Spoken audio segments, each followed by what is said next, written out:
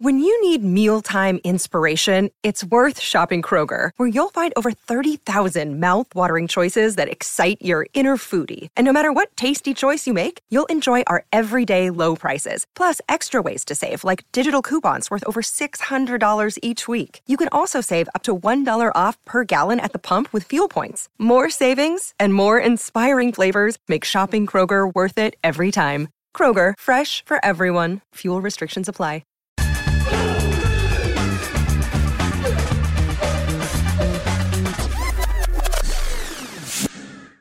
Hello and welcome back to Real Vision Crypto Daily Briefing. Here's why you should tune in to today's show.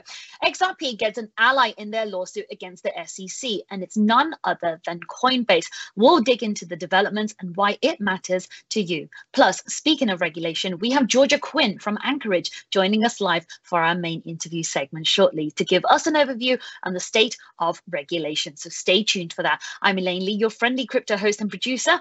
Ash Bennington is back in the house with me today. Ash, how are you, darling? Elaine, it's always a pleasure to be here with you. And slightly less hoarse this morning, so things are going well. Good.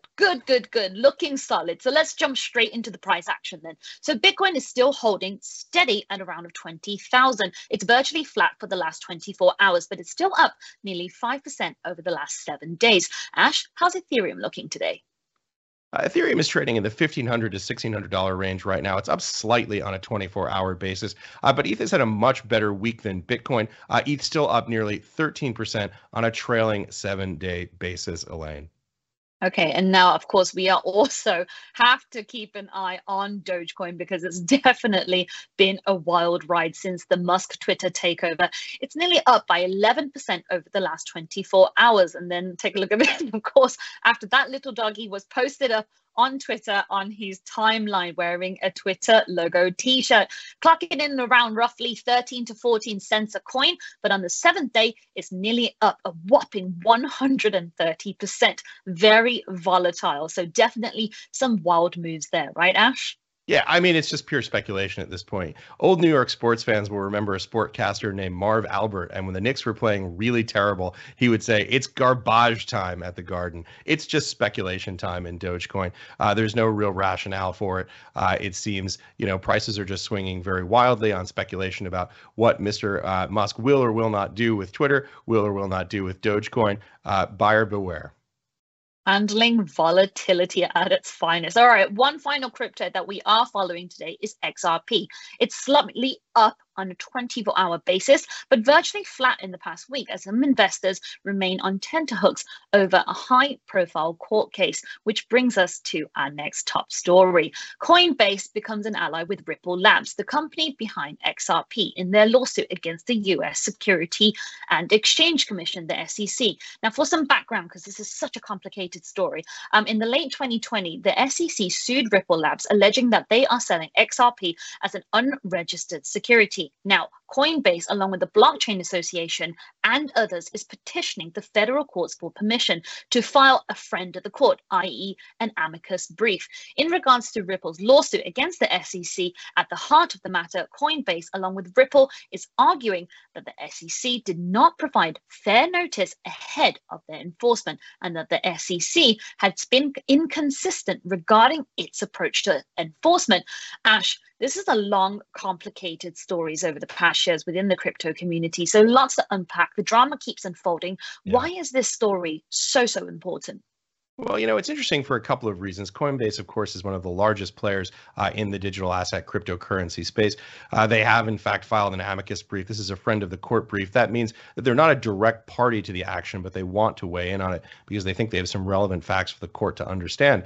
I think it's probably fair to say Coinbase's brief here is about seeking greater clarity on legislation. It's important to note that Coinbase delisted XRP when SEC filed suit against Ripple. It's probably also fair to say that Coinbase has been under some social pressure within the crypto community to back Ripple ever since. I want to read a quote here by Paul Grewal, the chief legal officer of Coinbase.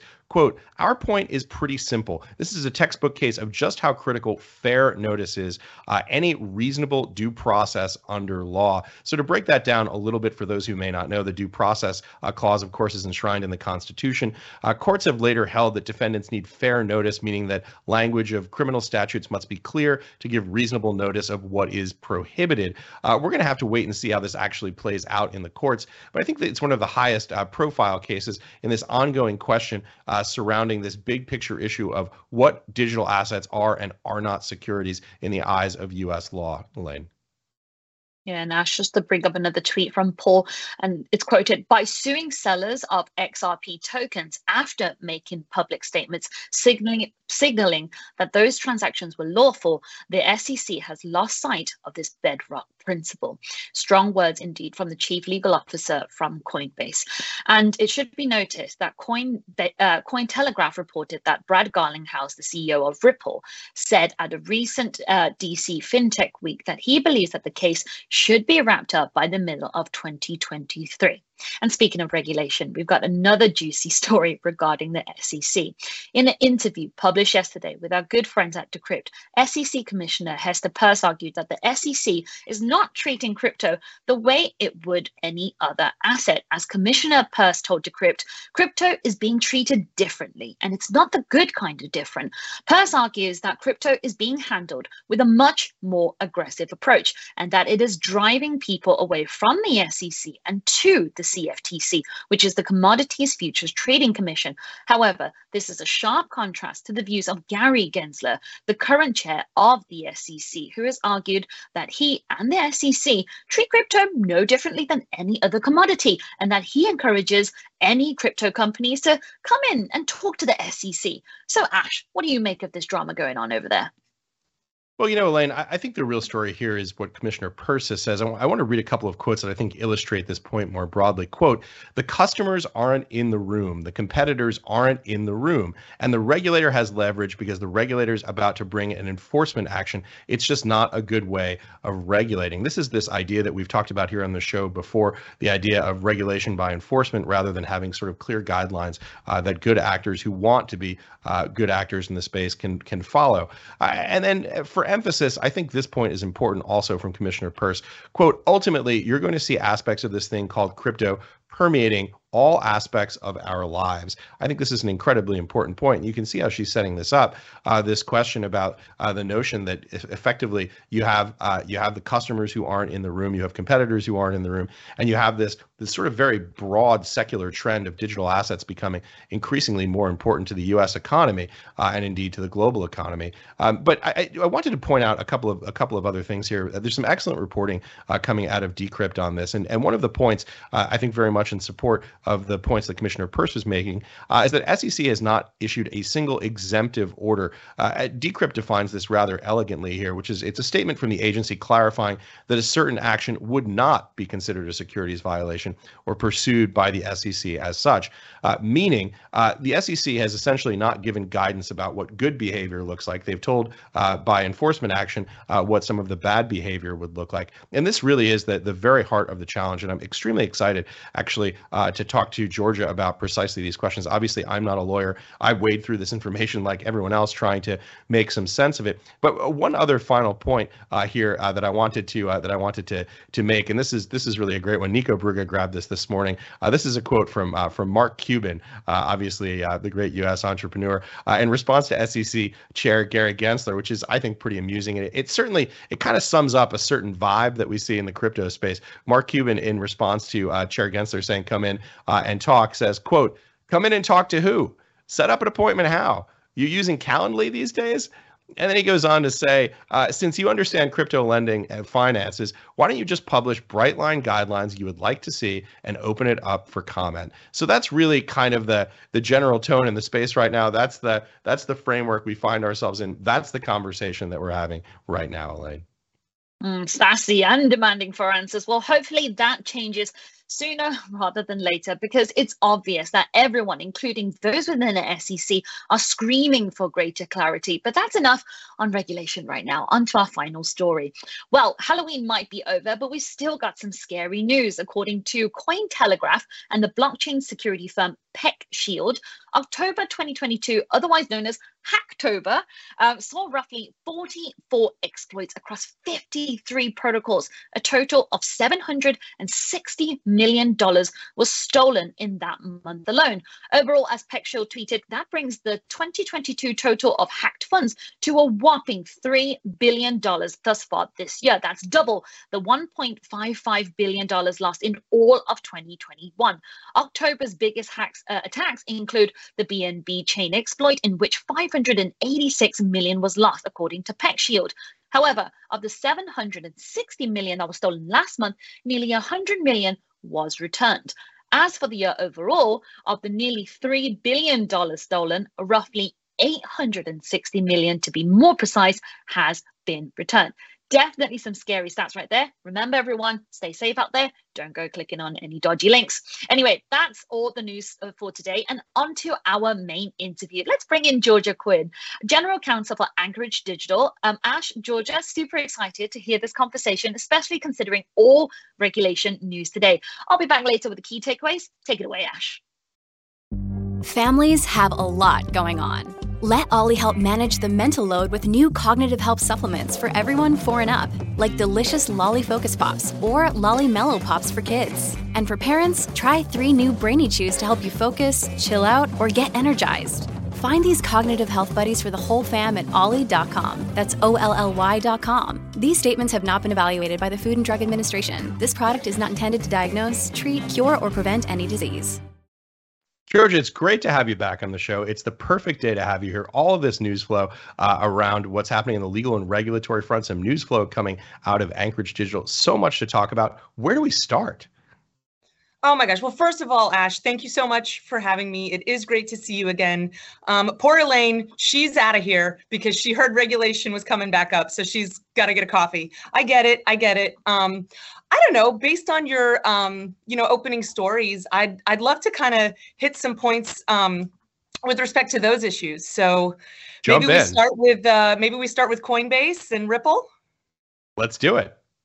Excellent. So just one observation I have always had about Coinbase and its current legal positioning is the fact that it is a publicly traded company. Right. And during its S1 process and the entire going public endeavor, they were investigated heavily by the SEC. They reviewed all of their documents that are filed as exhibits to their S1. They reviewed their business plan. They reviewed all of their public disclosures. They knew each and every token that was being listed and offered on that platform. And yet, they took no issue. If that company was actually engaged in illegal activities, knowingly illegal activities, why on earth would we allow that company to go public? Why on earth would we allow publicly traded pension funds and mom and pop retirement funds, retail investors to be able to invest in such a company? It was trading XRP right under its nose. So I find that odd. Also, if we look at the recent insider trading case, the Waleed case, right? They list 9. This is a case of I believe it's fair to say, actors who were not whose interests had diverged from the company, right? They were doing sort of this freelancing operation according to the filings. This was not something that was being carried out sort of by design by the company. Is that correct to say? 100%. These are bad actors. These are bad guys. They messed up, made big mistakes. Those guys should not have done what they did.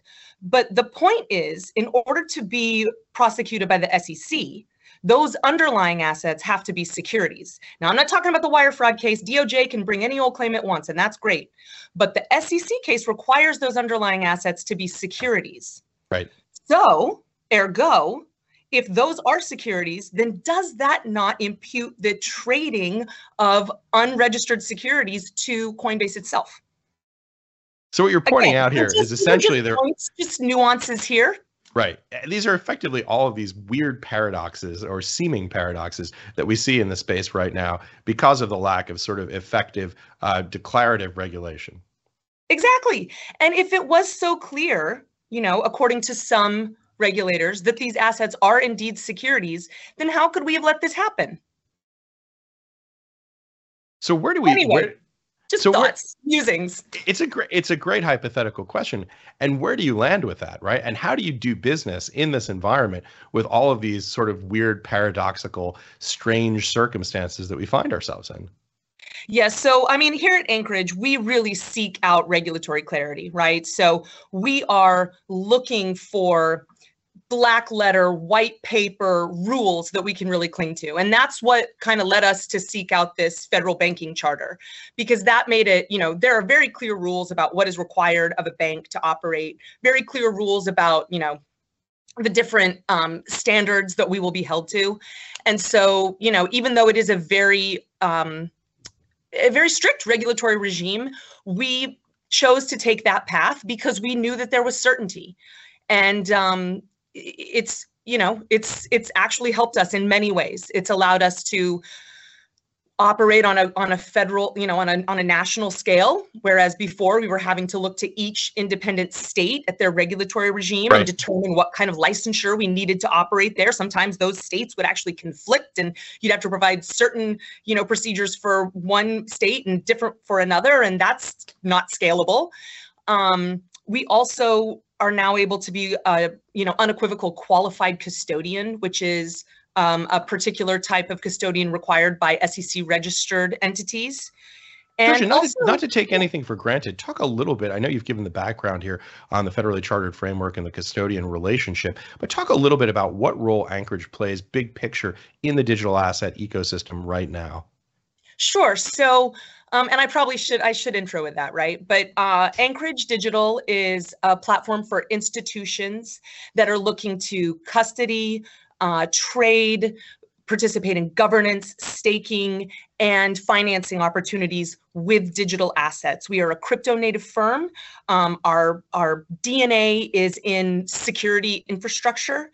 So the solutions that we offer come from a security first bedrock, and then we build functionality on top of that. And important to point out that your clients are some of the most regulated types of entities here in the United States, and I guess potentially abroad. The idea here is that this is obviously for people who have these regulatory requirements because of the nature of their own businesses and then need to follow these protocols, procedures, and legal rules. Exactly. So we feel that, digital assets will only get mass adoption once we have a regulated, safe place for them to exist. And that starts with institutions. And other institutions will only rely on a heavily regulated entity to perform these kinds of, frankly, safety and soundness sort of activities. So we are custodying these assets without the keys. You don't have the coin. So we need to make sure that that fundamental layer is in place before you can do anything else, right? I can't trade an asset if I don't know it's going to be held safe when it settles. And so by providing that underlying architecture, we allow other institutions to safely participate in this ecosystem and know that then they can provide their products to their ultimate customers. Hey, talking of which, I know we've got a little bit of news flow out of Anchorage Digital yesterday with the deal with Apollo Global Management. This is a U.S. private equity giant announcing that you guys are essentially doing a joint venture, chosen Anchorage Digital as its global custodian. Tell us a little bit about what that means and what its significance is. Yeah, I mean, it's a watershed moment for us. This is true adoption by some of the, marquee names in traditional finance. And we're so happy that they, are working with us, and they've been to date such incredible partners. And we're really looking forward to, this is our dream, right? We're a little hokey over here, but we are building the future. And this has been a great partner to do that with. And I think it also shows that we are not in some kind of death match with traditional finance where, the crypto is going to take over. Like, that is just not the case. And building these true partnerships and, these symbiosis between these kind of old world and new world is essential if we're ever going to succeed with this asset class. Well, it is really interesting because there is this kind of open question: is it symbiosis or is it civil war? We saw these conversations in the space a couple of weeks ago with I guess Sam Bankman-Fried and Eric Voorhees talking about the future of Ethereum and some other assets. Would they be regulated? Would they not be regulated? Things like obviously we've been talking about here whether or not things are securities. Other questions about AML, KYC, and also OFAC compliance. How do you think about some of the ethos in the space? If you go up to the Ethereum website, for example, and you Command F and you search for the phrase credible neutrality or censorship resistance, you see this comes up a great deal. These are values that are sort of very important to people who are in the open source side of the space, and yet we have this regulated space on the other hand. How do you think about reconciling those two positions? Yeah, so to me, it's really simple. And I love when people are like, "Oh no, we're not regulated. This is unregulated." Yeah. So there are more rules in this country about what you can do with people's money than what you can do with people's kids. So think about that, okay? If you take somebody's money and you promise to do something with it and then you don't do that thing, you've broken the law. Like, I actually don't care what you call it. I don't care the terminology. I don't care what technology you're doing it on. It's illegal. And so that is just like first and foremost, I think what we need to understand. Now, things have different definitions and things fall into different buckets of, our wonderful regulatory architecture that we have in this country, where like every single asset has its own primary regulator. That's, a little annoying, right, and kind of inefficient for an asset like this that doesn't really know borders or boundaries. Right. But it's disingenuous to say that you're not regulated and that this ecosystem is not regulated. The level of regulation and I think the claims among some are even broader than that. Right, that it's not that it's impossible to regulate. That there are those, particularly in the libertarian side of the spectrum, would say. I mean, I think there are some things that the actual code, and especially, open source code operating in the wild, tough to regulate. Code that someone is making money off of because it has a smart contract attached to it that pays them, a certain percentage of transaction fees on a periodic basis, for which they enter into legal contractual arrangements. That's not unregulatable, Right. That is a guy who's signing papers and taking fees. That kind of sounds like a broker to me. So, I mean, we have to be realistic about what we're talking about. I think fundamentally that open source code operating, agree 100%. That's speech that should not be regulated, but we have to really talk about what's happening on the ground, because I have a lot of, DeFi is wonderful, and I love the thought project of it, and I think there are some wonderful projects out there. But I know a lot of DeFi protocols that are legal entities operated by people that have employees and are making money, and they're companies. Yeah, and they look a lot like financial services. In fact, in many cases, exactly like financial services. Exactly, like when you take people's money and promise to do something with it. Baseline. Yeah, you mentioned sort of the regulatory framework we have. One of the big questions that's been discussed here on this show and elsewhere, of course, is SEC versus CFTC as a primary regulator of the space. How do you think about that question?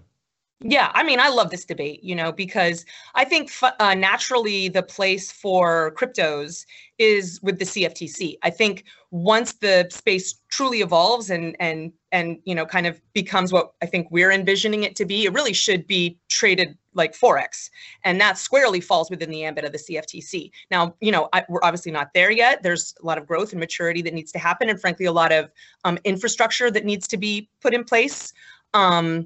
But I don't think that the SEC, at least with the current state of regulatory framework, like the way the rules are actually written and work, will allow digital assets to actually function, right? Because when you read like the 34 Act, it requires for all transactions to have a clearing agent and a transfer agent and, an underlying broker and a clearinghouse. And so those things are not necessary on the blockchain. And if we continue to require those elements, it will destroy the whole beauty and purpose, frankly, of the blockchain.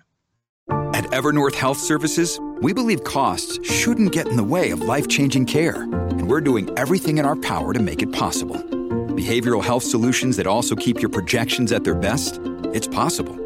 Pharmacy benefits that benefit your bottom line? It's possible. Complex specialty care that cares about your ROI? It's possible. Because we're already doing it. All while saving businesses billions. That's Wonder made possible. Learn more at evernorth.com/wonder. So one of the things I want to throw this out as a wild card, and I've talked about this as, to me, perhaps the single most potentially problematic thing that's happening in the space right now, because it feels to me like a sort of an unstoppable force meeting an immovable object. You know, we've been talking about the regulatory action about whether things are or are not securities, the Howey test. You know, to me, I think that there's been some regulatory forbearance shown here. One of the interesting things about this debate that we were talking about last week around Ethereum is questions about OFAC sanctions, which seem to me something that is I suspect there's going to be less forbearance on behalf of the government when you see the potential to effectively move massive sums of money from sanctioned entities around the world. How do you guys think about that? How does it relate to your business? And what are your thoughts more generally on that? Yeah, I mean, we're a BSA regulated entity, so we think a lot about this. And we have, you know, procedures in place to vet the wallet addresses where assets are coming, the wallet addresses where assets are moving to. So, you know, we really work to be to ensure compliance with all, you know, OFAC sanctions. I see where it gets a little trickier is kind of what people have been talking about with respect to node validation. And what if, you know, you validate a block or you propose a block that contains a transaction that can, and what if the U in this clause is a publicly traded U.S. corporation with U.S. persons who are directors and officers, and you're regulated by, you know, OCC and the whole alphabet soup of other agencies? Boy, that's one hell of a question. I agree. And what we need in that instance is like some clear guidance, because this cannot be regulated in a way where those people should have any liability. They are not furthering illegal or sanctioned transactions. Okay, they are participating as basically a common carrier to move information from one place to another. If I send an email over Microsoft, you know, Word email, whatever their email is, that is furthering, you know, my money laundering activities, we don't go sue Bill Gates, right? So it's the pipes. You don't sue the pipes. You don't hold them accountable. You don't go after the public highways where the robber drives away on. And that's really the analogy that needs to be made. It's the underlying infrastructure that they're just helping. It just so happens that instead of like a centralized company like Microsoft that maintains the infrastructure, it's a decentralized group of participants that make sure that the rails work and the roads are paved, et cetera, et cetera. It's a quite reasonable argument. Whether Treasury sees it that way remains to be seen. We'll work on it. Let's talk a little bit about what's happening in Asia. I know that you guys are doing some expansion there. Tell us a little bit about the Asian market and what you see. So yes, we are very excited about Asia. We've had a lot of outreach and demand from many countries in that area. And probably, you know, most exciting for me, because I'm, you know, a nerd, is the regulatory clarity that Singapore has provided. So the MAS has promulgated a set of regs specific to digital assets that— This is the Monetary Authority of Singapore. Correct. So, I mean, it's refreshing, frankly. Kind of just another point to make is that the Monetary Authority of Singapore oversees all financial services. Right. So I don't have literally 17 different agencies that I need to go apply to, you know, for licensure or, you know, provide certain documentation to. It's just one centralized authority that, you know, it kind of makes sense, right? Because my products and services are related to one another, and the fact that they understand the way that they connect and they get the, you know, kind of holistic picture of our business, really, I mean, it makes sense from a regulator standpoint. So yes. So long story short, we're currently in the licensing process in Singapore. And, you know, we're very excited, and we're finding the process, again, refreshing. Georgia, you're one of our favorite guests on this show. You answer the hard questions, which I always appreciate. I know we've covered a lot of ground here today. Final thoughts, key takeaways that you'd like to leave our viewers with.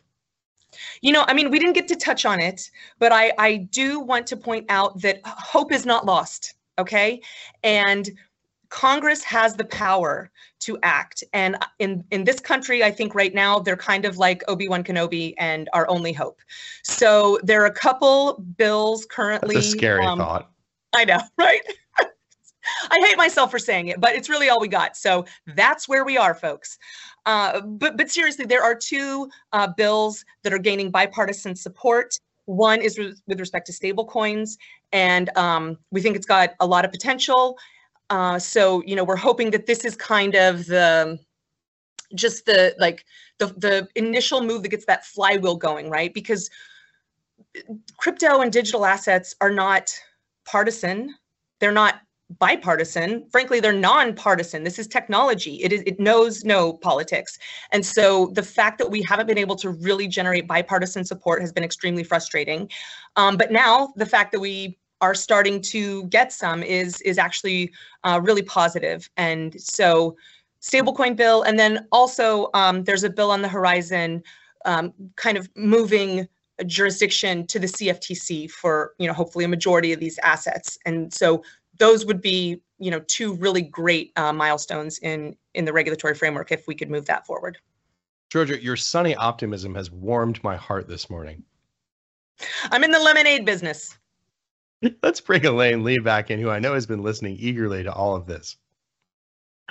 Well, hot damn, Ash and Georgia, that was definitely my daily dose of crypto regulation right there. A complex conversation, but one that the industry has to continue to have every single day to really push through the crypto adoption forward. Really enjoyed listening in. Look, here's what I picked up over to the takeaways from this conversation. Number one is that operating with regulatory clarity gives you certainty. It allows you to operate with conviction, I guess. So we've heard time and time and again that complexity is risk, but following through the black and white steps that Georgia mentioned, it allows a company like Anchorage to move forward on a national scale rather than by states. Number two, something else that I picked up was this is a moment to really mark true adoption of crypto. We keep hearing institutions are coming to crypto, but with a partnership like this between Anchorage Digital and Apollo Global, which is one of the world's largest asset managers, and I read something that they are a private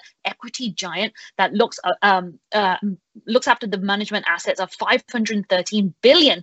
That is a solid signal that we needed in order to survive another week in this bear market. And that institutional money is already here in the crypto space, but they're here for the long run. So it's only a matter of time that we need to strap up again and put our seatbelts back on. And as Georgia says, it's not that they're in the death match, the two can work together. And over to my final point, I like the conversation about Asia. I'm Asian and I love spending so much time out in Asia, but Singapore is the front runner of crypto clarity in terms of regulation. Look, it's no secret that Singapore is making some of the biggest waves over there, but the licensing processes go through quicker. And as Georgia said, it's refreshing. So there's a collective agreement within the Singaporean government across all boards that deal with financial services in the world of digital assets. Those are the things that stood out to me the most. Ash and Georgia, what do you think? Did I get that right? I'm patting myself on the back right now. I did a great job. Yes, that sounds perfect. Should. If that's what you got. It always sounds great when Elaine sums it up. Well, okay, I don't think that, let me just take a little bit of the note that we have no time for viewer questions today. So I have to wrap up with both of you. Thank you both for your conversation today. All right, for those of you watching, don't forget to subscribe. That Real Vision Crypto is free. For those of you watching on YouTube, smash everything. The like button, the bells, the whistles, and subscribe. Join us tomorrow for our interview when Maritz Seibert sits down with Pranav Kanade, a digital asset portfolio manager at VanEck. See you all then at 12 noon Eastern, live on Real Vision Crypto Daily Briefing.